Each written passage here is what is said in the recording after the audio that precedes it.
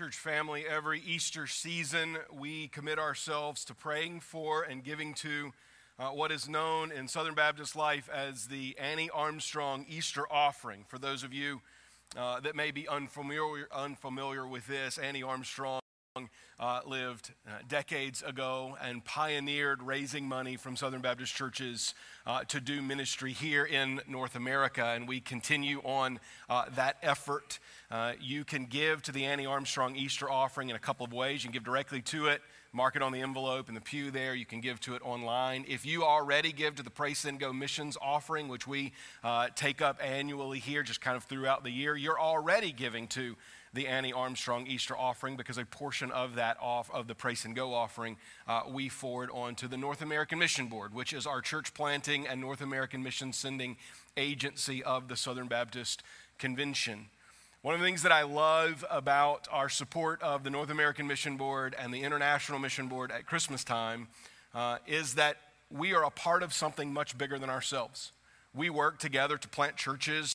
We work together to send missionaries from our church, but we also do that on a much grander scale with other churches across North America through these two offerings. We will not know where this money goes, but we know that it will be used to proclaim the gospel in places that need churches, that it will support churches maybe speaking different languages than us, maybe in cities that we will never visit, but we can trust that it is used for gospel purposes because of our cooperative effort together. So I would encourage you to give to the Annie Armstrong Easter offering and to spend this week praying for church planters and missionaries from the North American Mission Board. There's a prayer guide for this at the information desk you can grab after the service today, and our social media platforms will have prayer specific things to pray for every day this week. I'll invite you now to turn in your copy of God's Word to Mark chapter 14. This morning we will consider the first 11 verses, and I'll ask you to stand with me now as we honor the reading of God's Word together. I encourage you, I'm sure you do this week in and week out. I hope you listen to the text as I read it. I would encourage you to do so today, because I will be taking this text out of order in my exposition of the text for us. And so just kind of pay attention to what's going on, because we're going to take these verses out of order in our main points this morning. This is the word of the Lord, starting in verse 1 of Mark 14. It was now 2 days before the Passover and the Feast of Unleavened Bread. And the chief priests and the scribes were seeking how to arrest him, that is Jesus, by stealth and kill him. For they said, not during the feast, lest there be an uproar from the people. And while he was at Bethany in the house of Simon the leper, as he was reclining at table, a woman came with an alabaster flask of ointment of pure nard, very costly, and she broke the flask and poured it over his head. There were some who said to themselves indignantly, why was the ointment wasted like that? For this ointment could have been sold for more than 300 denarii and given to the poor. And they scolded her. But Jesus said, leave her alone. Why do you trouble her? She has done a beautiful thing to me. For you always have the poor with you, and whatever you want, you can do good for them.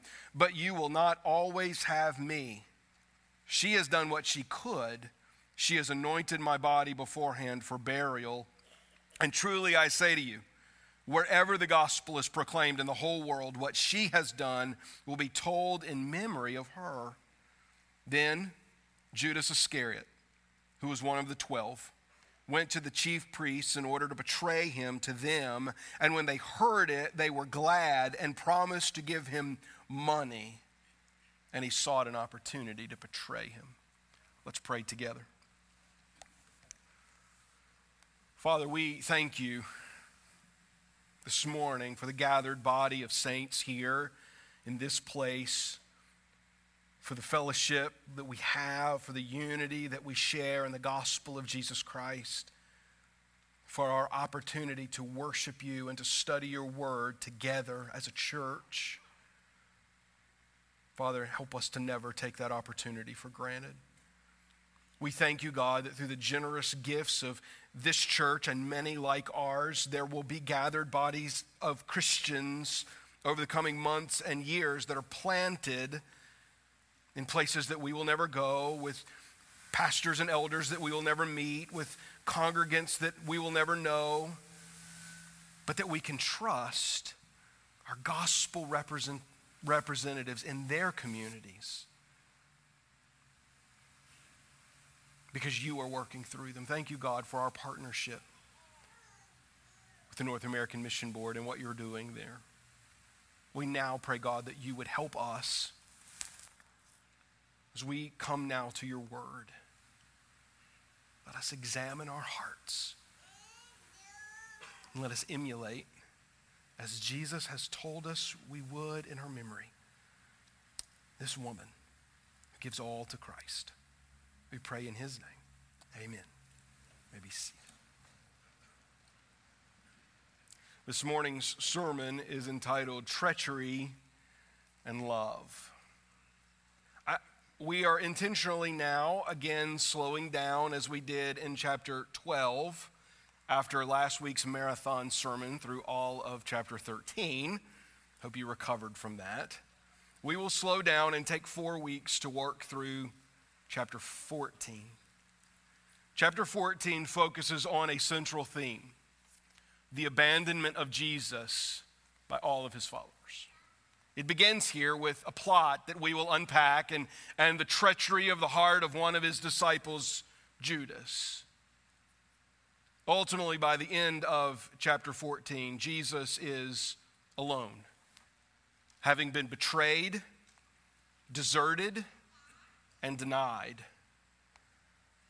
There is a lot of weight to Mark chapter 14 as Jesus walks through this final day and evening before going to the cross.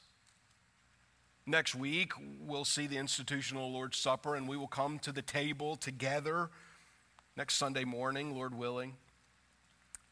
But woven throughout all of these stories of Mark 14 is this just regular reminder that those who followed Jesus during his ministry, during this moment, all leave him.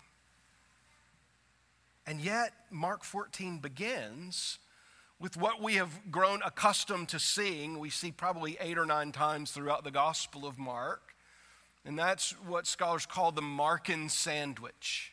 It's a literary device where Mark takes an idea, divides it into 2 parts, and sandwiches something seemingly different in the middle of it, where the 2 pieces of bread, then, the top and the bottom, as we will see here in verses 1 and 2 and verses 10 and 11, served kind of as the bread, they're meant to be interpreted by what is in the middle.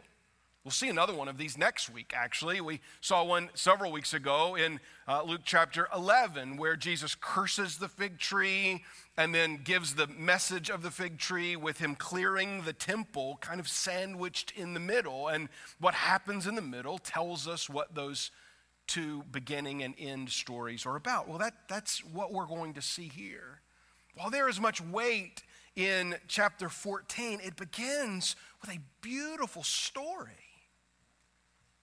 sandwiched in between great treachery, showing us the heart of the wicked compared with the heart of the faithful. Our main idea today is that true discipleship is marked by love and adoration for Jesus. True discipleship. Not the kind of false religion that was represented by the Sanhedrin in the first 2 verses, or the false discipleship of Judas represented in the last 2 verses, but true discipleship represented in what Mark tells us is an unnamed woman, although we will name her because other gospels do. She represents true discipleship.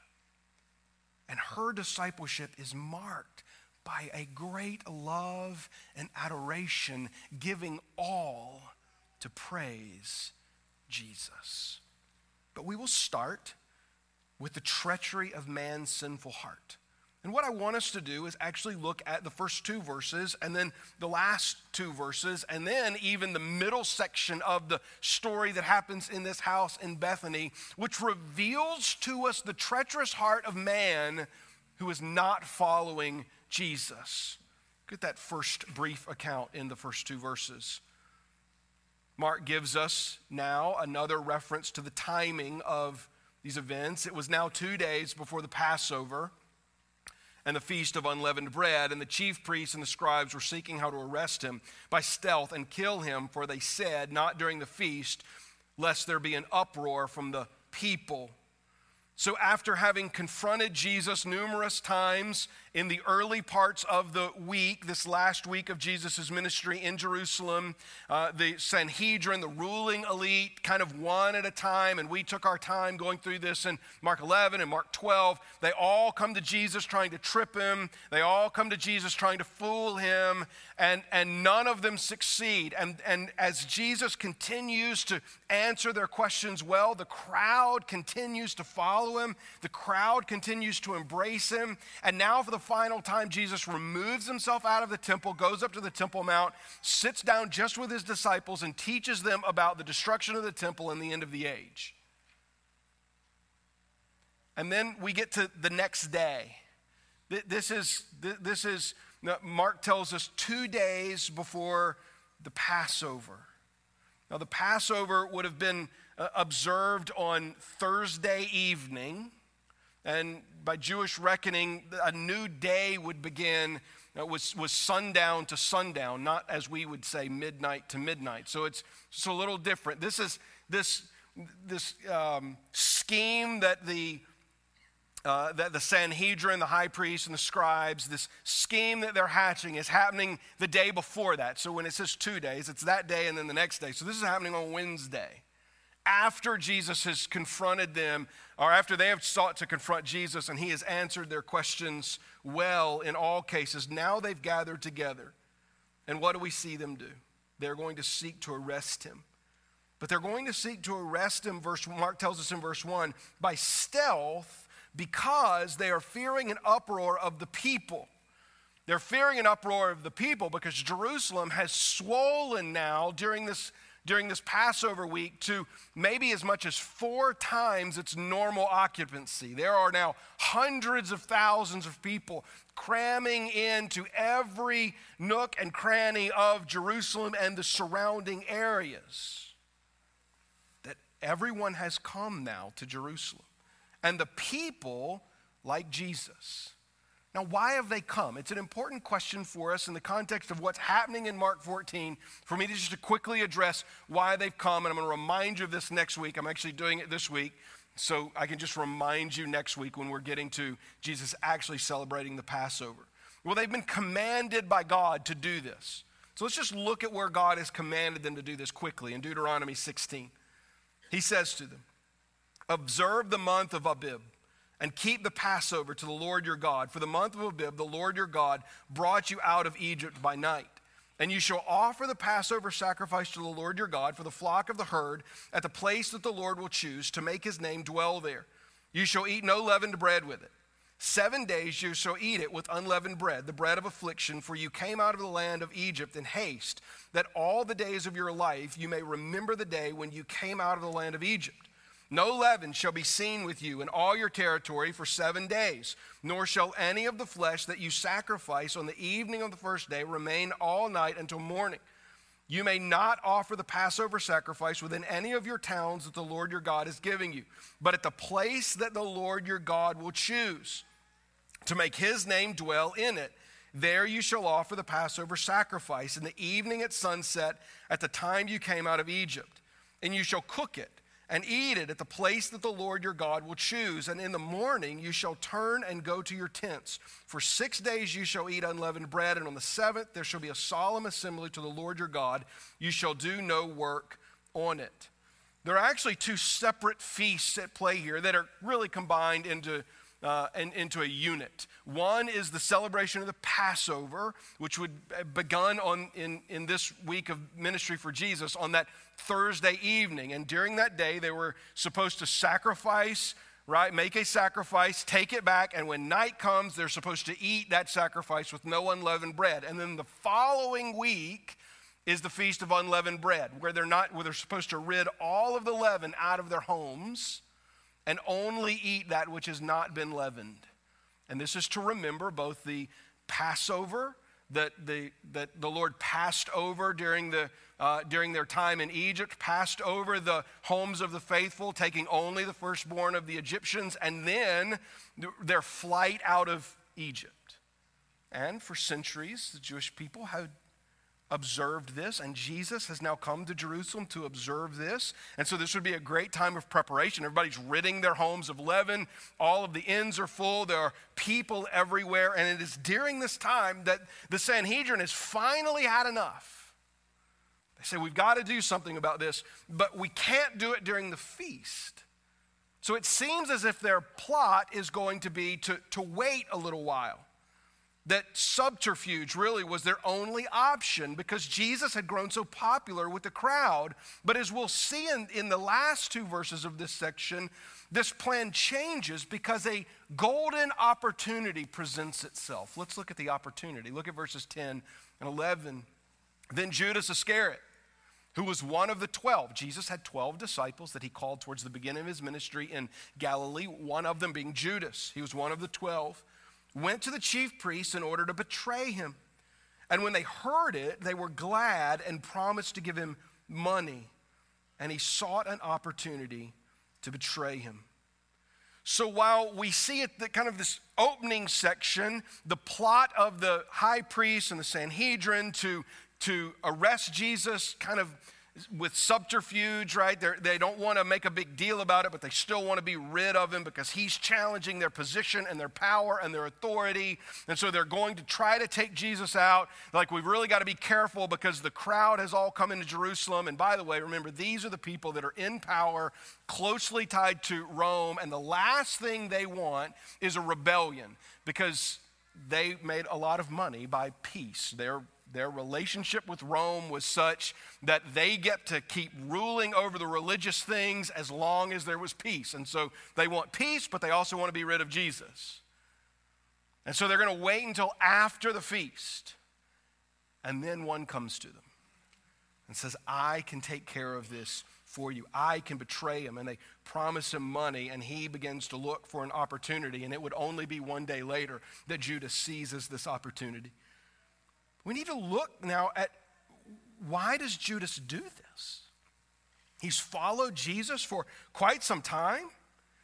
He's been with him now for a number of years, maybe 2 to 3 years that Judas has been a part of Jesus' ministry. He's been following us, but the gospel authors give us reason for Judas's betrayal. Many people have sought to make excuses for Judas. I've read people that have said, well, Judas was really just trying to force Jesus' hand. Maybe he was a closet zealot, and what he wanted really was to reestablish the throne of David in Jerusalem, and he got tired of waiting, and so it wasn't really betrayal. But if we read what the gospel authors actually tell us, we shouldn't make excuses for the actions of Judas. For instance, in the Gospel of Luke records for us in chapter 22, verse 3, then Satan entered into Judas Iscariot, who was of the number of the 12. So this isn't just some kind of, ingenious plot of Judas to force Jesus' hand. He's doing this at the direction of Satan, all right? John chapter 8, verse 44. Jesus says this to those he plots with. He's saying this to Pharisees. They're part of the group of people that Judas is plotting with. He says, you are your father, the devil, and your will is to do your father's desire. He was a murderer from the beginning and does not stand in the truth because there is no truth in him. When he lies, he speaks out of his own character, for he is a liar and the father of lies. You see, Judas is not alone in following Satan. He's not alone in following the enemy. Those who are in this world who aren't disciples of Jesus, they follow the ruler of the world. This is who the Pharisees, the Sadducees, the high priests, the scribes, they weren't following the true God. They had become corrupted by their own power. They had become corrupted by their own position. They had become corrupted by their ability to control the people. And so Judas, following the same master that the Sanhedrin followed, is now with treachery in his heart going to seek to betray Jesus. Now this isn't in your notes. I want you to write down 2 Corinthians chapter 4, verse 4, because I want to draw a quick point of application for you. Paul writes in verse 4, in their case, the God of this world has blinded the minds of the unbelievers to keep them from seeing the light of the gospel of the glory of Christ, who is the image of God. So let me just make the broader point here, because this whole first section is about the treachery of man's heart. And the treachery of man's heart exists because, number one, we have a sin nature, and then that sin nature has us follow the ways of this world, who Paul calls Satan the god of this world. Now that's a little g God. It's not like he's some sort of yin and yang, exact opposite of the one true God. No, he's not a real God, but in a ruling sense, he rules this world through deception and power and speaking greed and treachery into man's hearts. And this is what he's done with the rulers of Israel in Jesus' day. This is what he's done with Judas. And this is what he does in our day. There is still a real enemy of God's people. There is still a real enemy of truth and light in this world. And he is still at work deceiving the world. And maybe you're sitting in here today outside of a relationship with Christ. Hear this. What Paul says in 2 Corinthians 4:4 is about you. You have been blinded by the enemy of this world. He is your ruler. And it is only by the light of the gospel of Jesus that we find freedom from that. The Sanhedrin had the opportunity to find freedom, and they rejected it for power. Judas had the opportunity to find that freedom day in and day out in the teachings of Jesus, and he rejected it for a small bag of coins. And many in our world still hear the gospel and reject it because they're blind to the truth of the gospel and are following the God of this world with treachery in their hearts. So this isn't just a sermon about the treachery of some people in the first century. It is a call to recognize that all of us are born with sinful hearts, with treachery in our minds that stand against God unless we respond to his gospel, believing unto salvation. Now, go to Bethany. I'm going to explain the story in Bethany for us, really by starting in the middle and working out. But let me just tell the story. The story in Bethany is that Jesus is there, and quickly, because Mark places this in the midst of these two treacherous events, right? The treachery of the Sanhedrin and the treachery of Judas. And he has said that plot began 2 days before, right? That this is on Wednesday that this plot is taking place. John, who also records this event, both Matthew and John record this event in Bethany, and John specifically dates this to 6 days before, meaning he's dating it to Saturday. And normally when we read the synoptic gospels and there's a date, there's a specific time frame in either Matthew, Mark, or Luke, and then we read the same thing in John and they don't necessarily agree, by the way, it doesn't mean that one of them's wrong and one of them's right. They're using another literary device that we don't always understand, and that's moving a chronological event, because storytelling back then was more about the point than it was about the chronology. We love chronology. We love knowing what happened next, and you can even go out and buy like chronological Bibles that will take all of this and put it into place.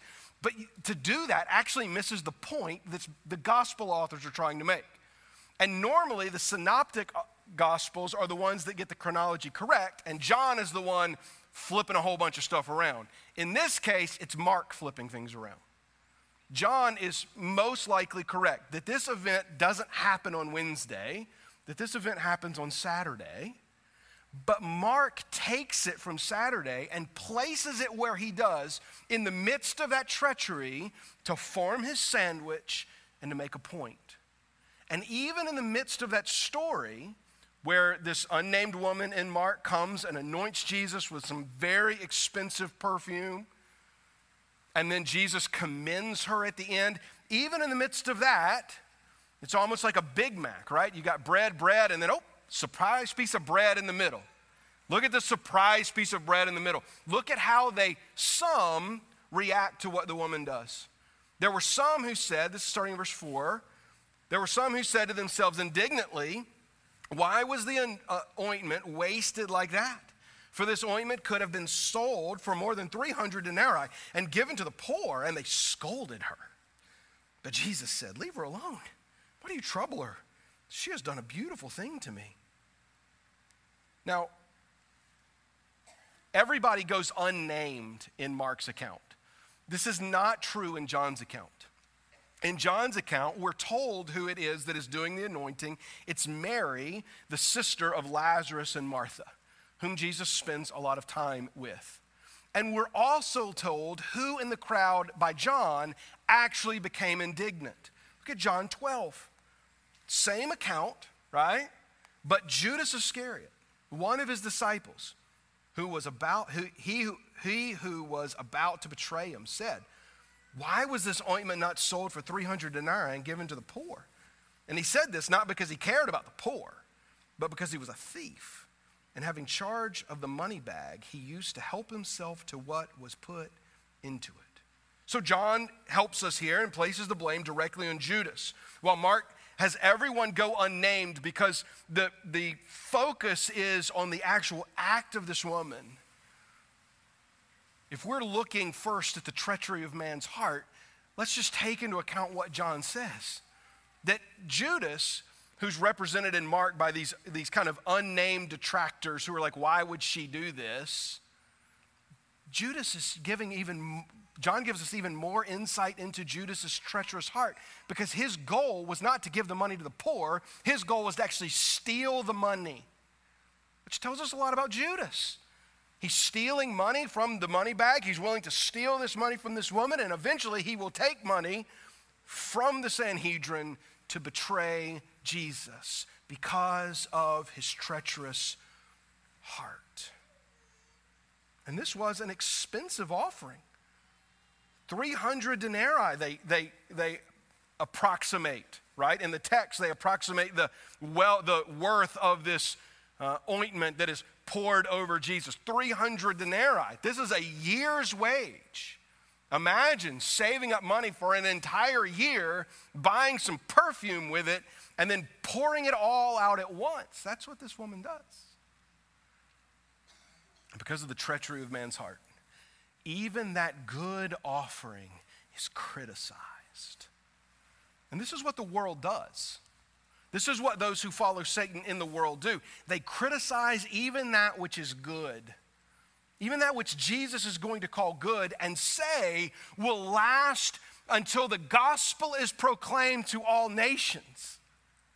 The world will criticize and pick apart and say, why would you do it this way? Why wouldn't you sell this? And there's always this lofty side of the criticism, right? Why wouldn't you sell this and give it to the poor? It doesn't matter what they would have done with the money. Judas would have still been critical, because he completely misunderstands the heart that the woman has, because his heart is still far from God and full of sin and greed and treachery, just like those in the beginning of the story, verses 1 and 2. But there's a beautiful picture here, sandwiched in between so much treachery, that shows us the love that is demonstrated by a redeemed heart. Look at verse 3. And while he was at Bethany in the house of Simon the leper, as he was reclining at table, a woman, this is Mary, the sister of Martha and Lazarus, came with an alabaster flask of ointment of pure nard, very costly, and she broke the flask and poured it over his head. Every other portrayal of Mary of Bethany in the scripture is one that shows us at the feet of Jesus, shows her at the feet of Jesus. For instance, in Luke chapter 10, probably the most famous story of Mary and Martha, where one is in the kitchen and one is sitting at the feet of Jesus. We read in verse 39 of that chapter, and she had a sister called Mary, she is Martha there, who was in the kitchen, who sat at the Lord's feet and listened to his teaching.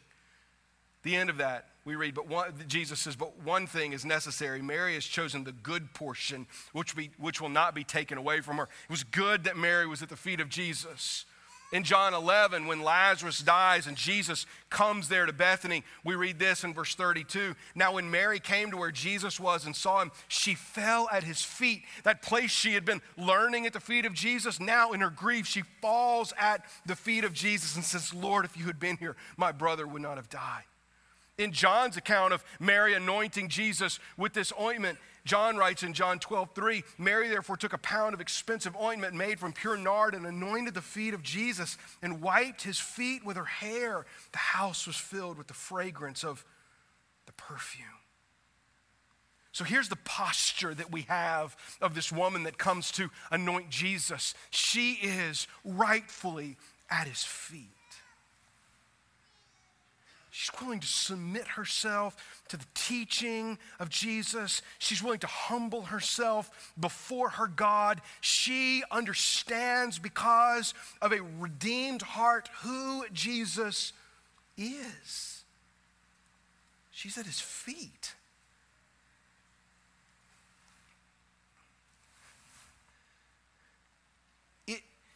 It's abnormal, by the way. Not only her breaking open a year's worth of ointment and pouring it over Jesus, but the entire act is abnormal. It would have been considered a faux pas for a woman to interrupt men as they are reclining at the table. And yet she does. And here she comes, anointing him. Mark says his head, John says his feet. I believe they're both right. She pours this entire thing all over her Savior out of love, demonstrating the great love with which she now loves and anoints him. And after this criticism that arises, John tells us, from Judas, Jesus says in verse 6, let her alone. Why do you trouble her? She's done a beautiful thing to me. And then Jesus is going to take this moment, an opportunity to teach why this is a beautiful thing. And he does this in 3 parts. So let's see these 3 parts. The first in verse 7. For you always have the poor with you, and wherever you want, you can do good for them. But you will not always have me. Mark 14:7 is one of those controversial things that Jesus says. There's a lot of people that don't like that Jesus said this because they want Jesus to be something that the Gospels don't paint him as. They want Jesus to only be about justice for the poor and justice for the marginalized. Now, don't hear me say that Jesus isn't for justice. He is certainly for justice. But Jesus praises Mary for her priorities because she has prioritized Jesus over wealth, and she has prioritized Jesus even over the poor. Now, hear me. We when you join our church, one of the things that you agree to is 6 core beliefs, 6 core values, and 6 core competencies. And one of our core competencies are things that we say we're all going to work together to grow in. And the 6th one of those says that we're going to be faithful to care for and participate in meeting the tangible needs of those in our community and around the world. Because we believe the Bible instructs us as a congregation to care for the marginalized, to care for the poor, to care for the sick, to care for the wounded, to care for the widow, to care for the orphan, and to provide tangible needs, to feed them and to clothe them and to help them in any way that we can. And Jesus isn't contradicting the rest of the Bible. He's just prioritizing it.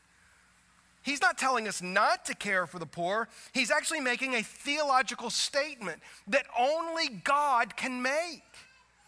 If so much of the Bible argues for the care of the poor and the care of the sick and the care of the widow and the orphan, it's only Jesus, the Son of God, that can make this statement. You know what statement he's making about Mary?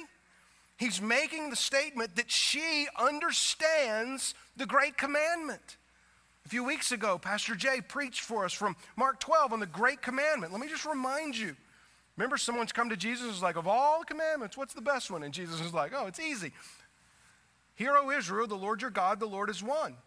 And you shall love your Lord your God with all your heart and with all your soul, with all your mind and with all your strength. The second is this, you shall love your neighbor as yourself. There's no other commandment greater than these. Here's what Jesus says in a practical way about this woman as he anoints her to offset the criticism of a wicked heart. Jesus is like, she has the great commandment figured out. Because caring for the poor is loving your neighbor. And we should love our neighbor. Jesus isn't contradicting love your neighbor, but Jesus is saying more so than that, love God, and sitting in your midst is God. Sitting here with you is God. He says you will always have the poor and you can do good for them anytime you want to do good for them, but you will not always have me. I will not always be sitting here with you. So that's the first way that he commends her here. It's by saying she's got the great commandment figured out. Number two, he looks forward to his burial and he commends what she does as an anointing beforehand for his burial. Now, there's a lot of things Jesus could have said here, but didn't. For instance, he could have looked on his office as fulfilling the Old Testament office of priest and talked out of Exodus 29 about Aaron being anointed as the first priest of Israel. He could have talked about his office, about being the king and sitting on the throne of David forever, and talked out of 1 Samuel 16 about David being anointed as king under that covenant with God. Because both were anointed offices that Jesus fulfills. Yet his eyes aren't on those offices in this moment. His eyes are on the sacrifice that will come at the end. His eyes are on the suffering that is but 2 days away. His eyes are on his death. And Mary, having taken not oil that is used to anoint a king, but perfume that is used to anoint dead bodies, pours it over Jesus, recognizing whether she fully did or not, Jesus makes sure the people in the room does, that he's going to his death, and she has preemptively anointed him for burial. Number three, that gospel proclamation remembers the sacrifice and suffering of those who have followed Christ. He says in verse 9, and truly I say to you, wherever the gospel is proclaimed in the whole world, what she has done will be told in memory of her. We are talking about what this woman did today, and generations of Christians have talked about this woman, what she's done today, because of the demonstration of love that flowed out of her redeemed heart, reminds us of the proclamation of the gospel. And by the way, this is the only time in the Gospel of Mark that Jesus uses the word gospel. It's the last time it'll show up in the Gospel of Mark, but the only time it shows up spoken by Jesus. Tied to what?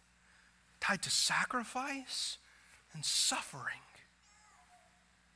And as we faithfully proclaim the gospel in our age, as faithful Christians have done throughout the church age, we are reminded of that sacrifice and suffering of this woman, and more important, the sacrifice and suffering of Jesus our Lord. So what? True love and adoration for Christ is evidence of a heart that has been changed by the gospel.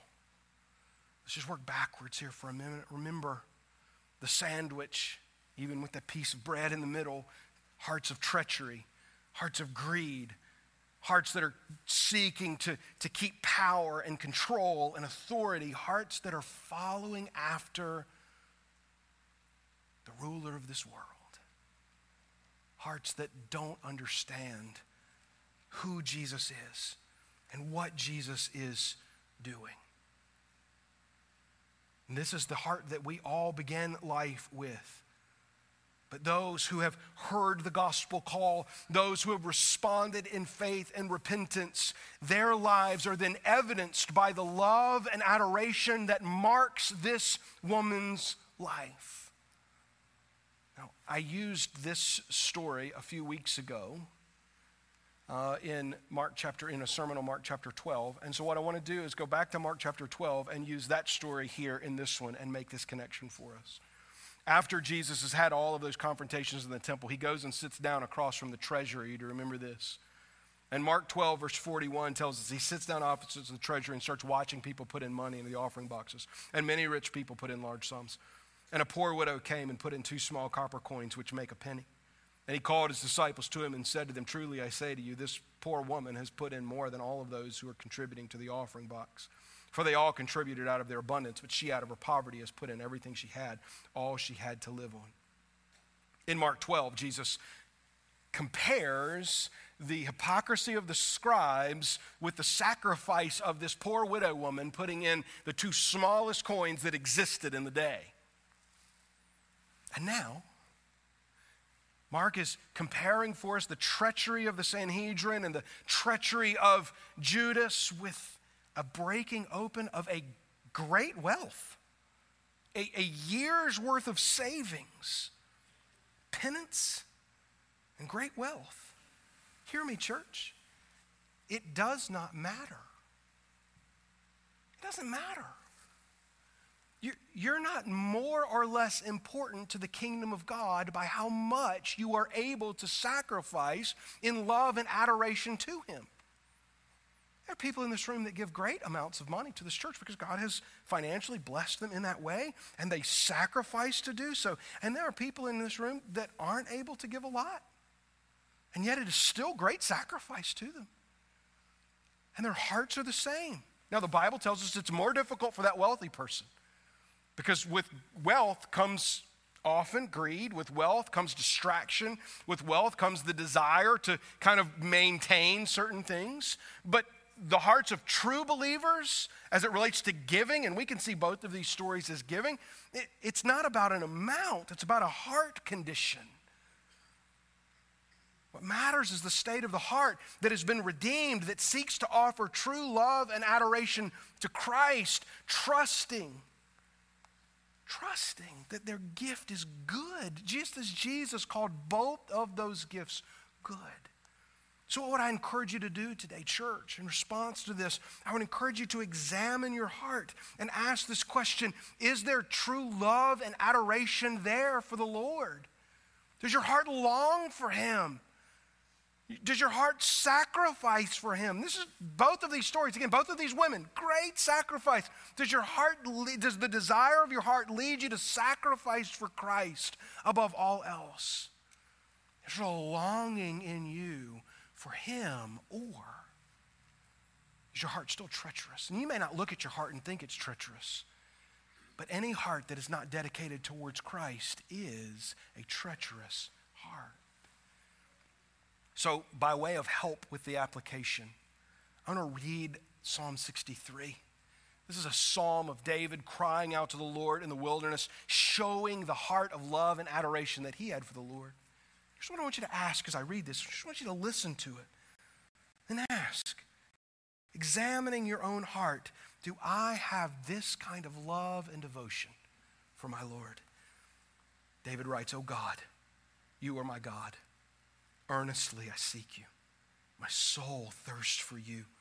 My flesh faints for you, as in a dry and weary land where there is no water. So I have looked upon you in the sanctuary, beholding your power and glory. Because your steadfast love is better than life, my lips will praise you. So I will bless you as long as I live. In your name I will lift up my hands. My soul will be satisfied as with fat and rich food, and my soul will praise you with joyful lips when I remember you upon my bed and meditate on you in the watches of the night. For you have been my help. And in the shadow of your wings I will sing for joy. My soul clings to you. Your right hand upholds me." Let's pray together. Oh, Father, let us, our hearts that are transformed by the gospel, demonstrate love and adoration and longing and contentment in Christ. Let us pour ourselves out for you. Show us, God, where we're still attached to this world, where we still love the wealth and privilege and authority and power that come with this world. Let us rid ourselves of all that entangle us. Dedicate ourselves to the love and adoration of the one who died for us. Let that be our cry, we pray now in Jesus' name. Amen. Church family, would you stand with me as we respond?